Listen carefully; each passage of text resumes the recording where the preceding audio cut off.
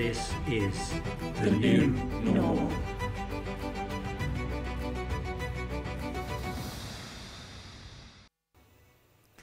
Well, good morning. Good morning again. Great to see you. And I'm excited to say I've got a special guest coming to read the Bible for me this morning. Before we get to the Bible reading, Hebrews 4 verse 12 says that the word of God is sharper than any two-edged sword, able to separate bone from marrow and can judge the thoughts of our heart. Well, some Bible verses are like that. Other Bible verses are more like a wind in our sails that encourages us and propels us forward. While other Bible verses altogether are like X-ray mirrors that shine back to us the attitudes of our heart and make clear to us things that we'd rather not be honest about and tell people about. Today's Bible verse, you'll be pleased to know, is like the last one. It is like that. It is a series of verses that is no doubt going to challenge us, but a series of verses that a few months ago, maybe 18 months ago, wouldn't have posed much of a threat to us at all.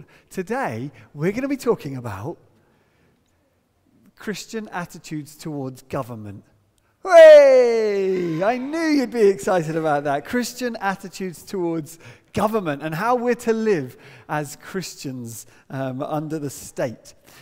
Before we do that, though, I want to put what we're going to hear in the context of our identity, because I think any behavior in the Christian life flows primarily, first of all, from this position of who we are. So who we are affects how we are to be. And who we are is really shaped by whose we are. And when you become a Christian, you become Christ's. That's whose you are. And when you become a Christian, you may not have known it at the time, but it is an act of revolt and rebellion against the powers of the world.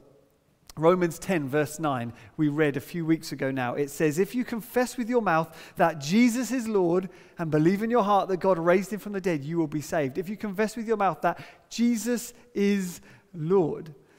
Now in Paul's day, everyone knew, who wrote the letter to the Romans, in Paul's day, everyone knew who the Lord was. It was Caesar. It was written, Caesar's face was on every coin in the empire and his city was stationed at every city in the known world.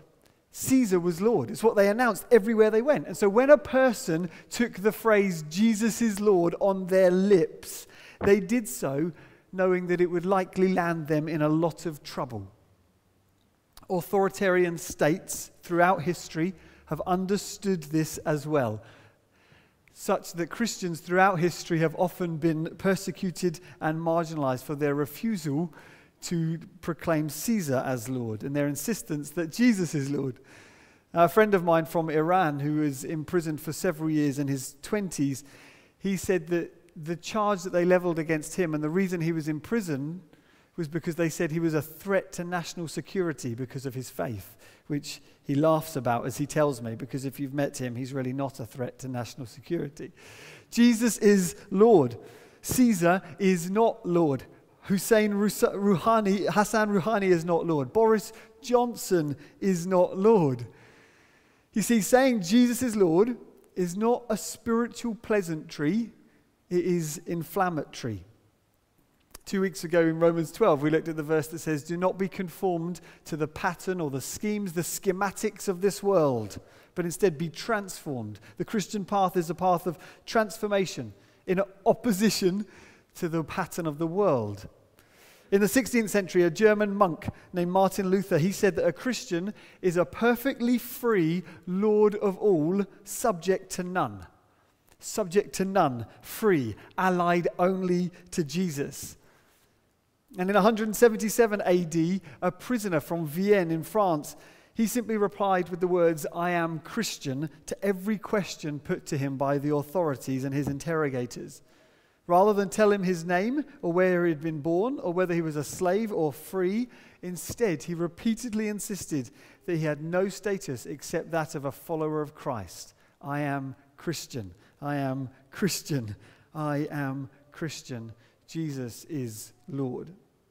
So that is our identity. If you have put your faith in Christ, if you've taken those 3 words on your lips and you've said Christ is Lord, that is your identity. Your allegiance belongs to him. And then that will flow on to how we're going to live as we consider the question, how should we live? How does that affect our behavior towards the government? To help us with that, since it's Father's Day, I used a little bit of fatherly manipulation, and my son, I'm very pleased to say, is going to come and read. My eldest son, I should say. I have 3 sons. You're also my sons, just to be clear. Riley is going to be reading for us, so come on up, buddy. You can pop that there. Pop that there. Do you want me to hold that? Are you okay? There we go. That should be live. Okay, Yeah. Let everyone be subject to the governing authorities, for there is no authority except that which God has established. The authorities that exist have been established by God. Consequently, whoever rebels against the authorities, rebelling against what God has instituted, and those who will do so will bring judgment on themselves. For rulers hold no terror for those who do right, but those who do wrong. Do you want to be free from fear or of the one in authority? Then do what is right and you will be commended. For the one in authority is God's servant for your good. But if you do wrong, be afraid, for rulers do not bear the sword for no reason. They are God's servant, agents of wrath, to bring punishment on the wrongdoer. Therefore, it is necessary to submit to the authorities, not only because of the possible punishment, but also a matter of conscience. This is also why you pay taxes, for the authorities are God's servants who give them their full time to governing. Give to everyone what you owe them. If you owe taxes, pay taxes. If revenue, then revenue. If respect, then respect. And if honor, then honor. Let no debt remain outstanding except the continuing debt to love one another. For whoever loves and others has fulfilled the law.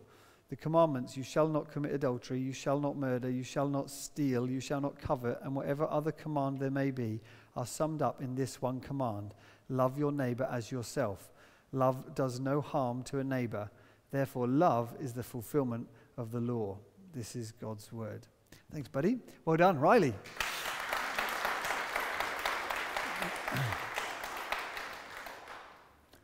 That's it, is it? They're off now. Don't want to listen to Dad any more than I have to, let's be honest. Martin Luther said, a Christian is a perfectly free Lord of all who is subject to none, but then he finished that sentence by saying, a Christian is a perfectly dutiful servant of all, subject to all. So we are lords of all, subject to none, but servants of all, subject to all. The Apostle Peter agrees in 1 Peter 2, be subject to the Lord, to be subject for the Lord's sake to every human institution, whether it be to the emperor as supreme or to the governor as sent by him to punish those who do evil and to the praise of those who do good, for this is the will of God. And the verses that we heard read to us, Paul is saying, I think, several things. Government is good, submission is good, and love is better. He also says taxes are good, but I know you're convinced of that already, so we won't go there. Government is good, submission is good, but love is better. First of all, government is good. Verse 1, let every person be subject to the governing authorities, for there is no authority except from God, and those that exist have been instituted by God. Government is good. Authority, civil leadership is instituted by God and derives its authority from God. Jesus is Lord, we say. We recognize there is authority at the heart of the Christian faith. That Jesus is Lord of all. He's the one from whom all authority stems. God is a God of authority. God is not an anarchist. Government, rule, order, hierarchy, these things are gifts from God. Verse 3, rulers are not a terror to good conduct, but to bad. And do what is good, and you will receive the ruler's approval. And verse 4, he is God's servant for your good, an avenger who carries out God's wrath on the wrongdoer. Government is good. Now, we will ask the question, the obvious question, what about Hitler, in a few moments. But don't let that very extreme example rob you of the key point that Paul's making in these verses, that government is good. And 2005, or actually, there's been lots of experiences in recent years of what happens to a people, a society, when law and order breaks down. But one particularly graphic one was from 2005 in New Orleans in the wake of Hurricane Katrina that left hundreds killed and thousands homeless. One newspaper report wrote this: New Orleans in 2005 descended into anarchy as corpses lay abandoned in the streets. Fights and fires broke out, and storm survivors battled for seats on the buses that would carry them away from the chaos.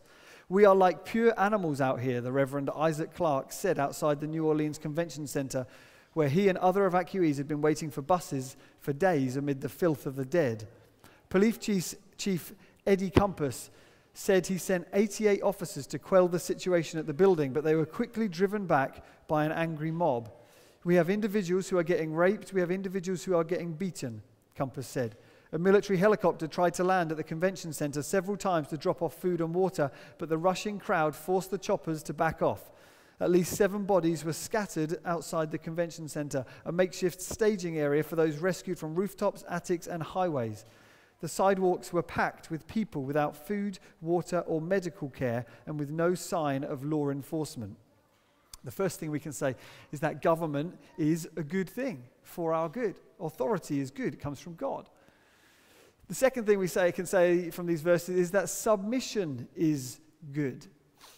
As citizens in the world, as those who have our primary allegiance to Christ, we are also told to submit or to be subject to the governing authorities.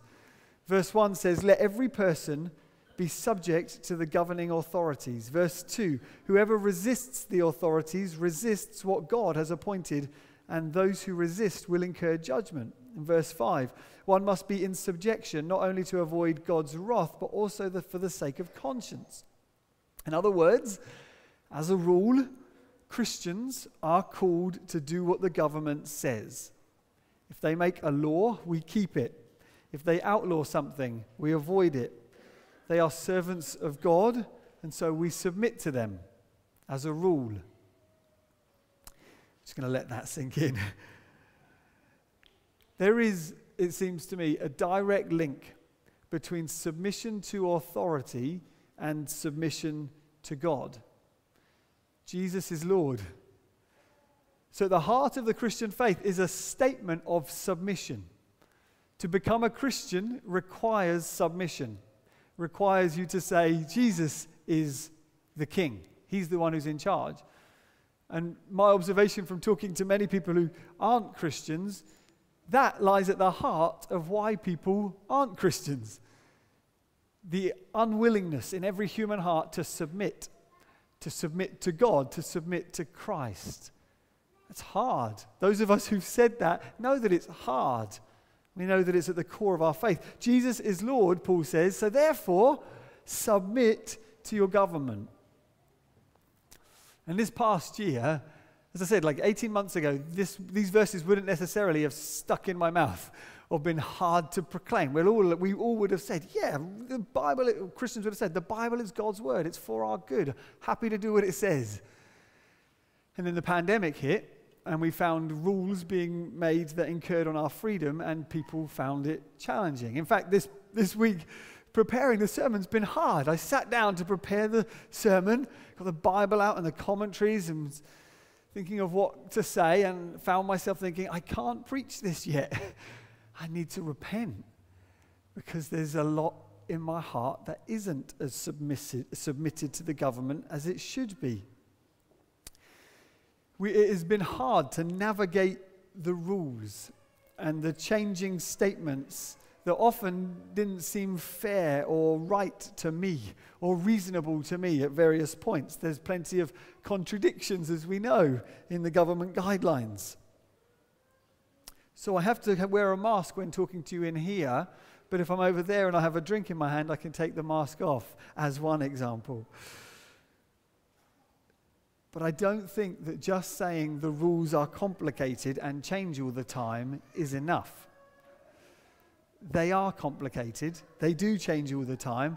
But nevertheless, we must submit to the government. Now that raises the question, the obvious question, what about evil governments? And that question is as old as the text. Douglas Moo, a Bible commentator, writes about this verse. He says, "It is only a slight exaggeration to say that the history of interpreting Romans 13 to 1 to 7 is the history of attempts to avoid what seems to be its plain meaning." He says, I've read almost everything there is to read out there on the book of Romans, and every commentator, bar none, seems to do what they can to avoid having to obey these texts. And with these verses, there are two obvious extremes that we can fall into, I think. On the one hand, we could conclude that the Apostle Paul is speaking in absolute terms, that everything the government tells you to do, no matter how evil it is, must be obeyed. So if you were living in Nazi Germany or in communist Russia, you must spy on your neighbors, hand in Jews to local authorities. But that can't be right, because the Apostle Paul himself doesn't obey every rule that the government gives to him. He avoids the authorities when they're trying to capture him at times. He carries on preaching the good news about Jesus even when he's told not to. And in at least one place in the Bible, the writer commends Hebrew midwives in the book of Exodus who lied to the authorities and deliberately disobeyed them in the way they behaved. And so what we have to do is we have to balance and hold, in the one hand, Romans 13, where it says that the government is God's servant for your good, with Revelation 13, which pictures governing authorities being a beast that comes out of the water to devour people. You have to hold both of them. And Peter and John in the book of Acts, he says, after being imprisoned and being commanded not to tell people about the gospel, they said we must obey God rather than men. So that's at one extreme is that, however, that Paul is speaking absolutely, we must obey everything that the government says. At the other extreme, however, we could conclude that the Apostle Paul is speaking naively. He didn't know about Hitler, and he doesn't know about how totalitarian governments abuse power and oppress their citizens and therefore need to be resisted. He's just naive. But that also is nonsense, because Paul knew the Old Testament. He knew about Pharaoh and Nebuchadnezzar and King Xerxes, and we must not forget that he's writing to Rome, the capital of the Roman Empire, with all of its abuses of power and corruption and evil. And yet still, he talks to them in Rome about the importance of submission. I think the key to notice here is that the Apostle Paul doesn't insist on absolute obedience to the state, but instead he says, be subject to or submit to. He advocates or argues for a posture of submission and subjection. That in practice, this means obeying the government unless the government violates God's word or tells us to do things that are evil. And even then, we must continue to honor the government and respect them where we are able, because it's been instituted by God. Now, several months ago, we did an evening where we read through Martin Luther King's letter from Birmingham jail. Martin Luther King was a civil rights activist, as you know, in America. And he was imprisoned for some protesting that took place. And some local clergymen wrote against Martin Luther and the people who were with him for the way that they were behaving. So Luther King, in prison, wrote in the columns of a newspaper that he had what became published later as a letter from Birmingham jail, which is beautiful. And in it, he confronts this question: how can you advocate obeying some laws and not other laws? And he says, one may well ask, how can you advocate breaking some laws and not obeying others? The answer lies in the fact that there are two types of laws, just and unjust. I would be the first to advocate obeying just laws. One has not only a legal but a moral responsibility to obey just laws. Conversely, one has a moral responsibility to disobey unjust laws. I would agree with St. Augustine that an unjust law is no law at all. Any law that uplifts human personhood is just, and any law that degrades human personhood is unjust. Nevertheless, submission is good. So if government is good, submission is good, taxes is good, but we won't talk about that. And thirdly, but love is better. Government is good, submission is good, but love is better. Paul says, owe no one anything except to love each other, for the one who loves has fulfilled the law. For the commandments, you shall not commit adultery, you shall not murder, you shall not steal, you shall not covet, and any other commandment are summed up in this word: you shall love your neighbor as yourself. Love does no wrong to a neighbor, therefore love is the fulfilling of the law. Submission is good, love is better. And love lives in the tension between blind obedience on the one hand and willful defiance on the other. It was love that motivated the Hebrew midwives in Exodus 1 to save babies from the genocide. It was love that motivated people to disobey the Nazis and hide Jews in their home. Love looks to honor the government and submit to its decrees, but not withdraw from people in time of need.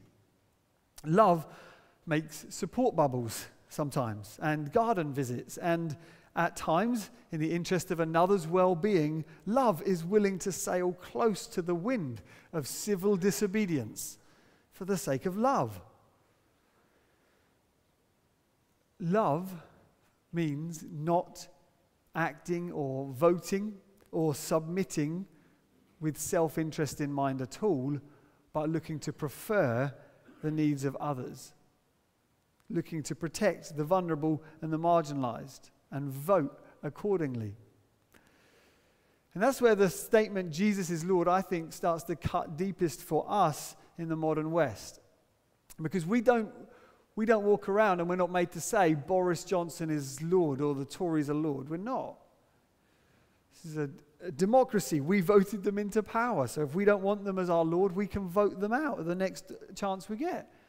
Instead, where the rubber really hits the road for people in the individualistic West, such as we are, is the statement, not Boris is Lord, but I am Lord.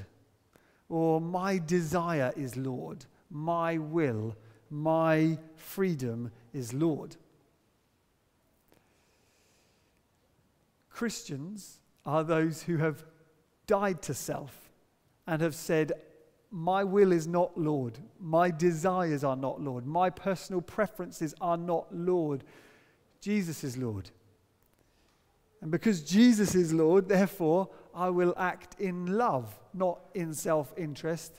And often I will need to die to self.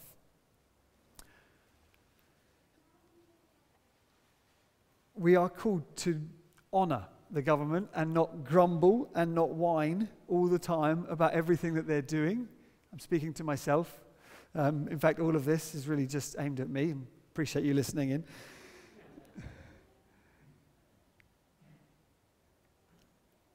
Romans 12 last week, Polly commented that we're to love beyond our personality type. If you are someone who identifies as an introvert or as an extrovert, you're to love beyond your personality preference, she said. You're to love in view of God's mercy. You're to love in view of Christ as Lord. And in fact, we have to be careful because, Carl Jung, who invented those terms, introvert and extrovert, he said that the goal isn't to identify as introvert or extrovert. The goal is to be a mature human being who is both introvert and extrovert when it is required. Love seeks to serve and to die to our own interest. Love means that we don't just plow on regardless of what the government say, regardless of how others feel, just do what I want. It doesn't suit me to submit to the government, so I won't. But it also doesn't mean withdrawing and retreating from the world whenever the government tells us to lock down. Love meant sometimes participating in Zoom church or settling for online church. It was for love's sake that churches were closed at the start of the pandemic. It was for love's sake that in November we closed our services again. Not for fear, but for love of others. Love sometimes means doing Bible studies and prayer meetings in the snow. And since Jesus is Lord, and Jesus was both devoted to God and committed to the needs of others, preferring them above himself, such that he became obedient to the point of death, even death on a cross. So we are called to be. Love means, if the government tell you to, probably, it means getting the vaccine. Not because you want it or because you need it, but to obey the government, so be subject to them, and to love others and serve the vulnerable. I think that's what it means in a society like this. But ultimately, the statement, Jesus is Lord, is a statement of extremism. Christians are called to be extremists, not moderates who plow the middle line between everything. And this is where I want to come back to and end on what Martin Luther King wrote, because I just think it's beautiful.